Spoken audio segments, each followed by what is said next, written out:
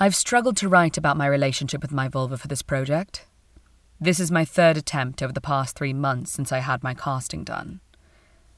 In this process, I've realised that my relationship with my vulva has not been a very healthy one.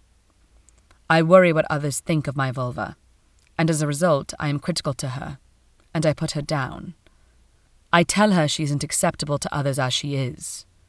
I try to change her and mould her to be more acceptable, or hide her away for fear of judgment.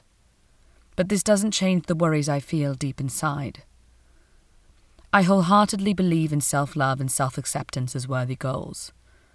I feel guilty for struggling to move towards these ways of being, and so I have been stuck in this tension of trying to accept and love my vulva, despite a deeply ingrained tendency to criticize her. Throughout this process, I have realised that I am allowing other people's opinions and internalized messages to have too much power over how I feel about my vulva. As a result, I have been treating her badly, and I am hurting her and myself. All of the above can be applied more broadly to myself as a whole, and it's painful to come to the realisation about how critical and hurtful I have been over the years. I hope this realisation will allow me to develop a more supportive and compassionate relationship with my vulva and myself, where my opinion matters more than anyone else's.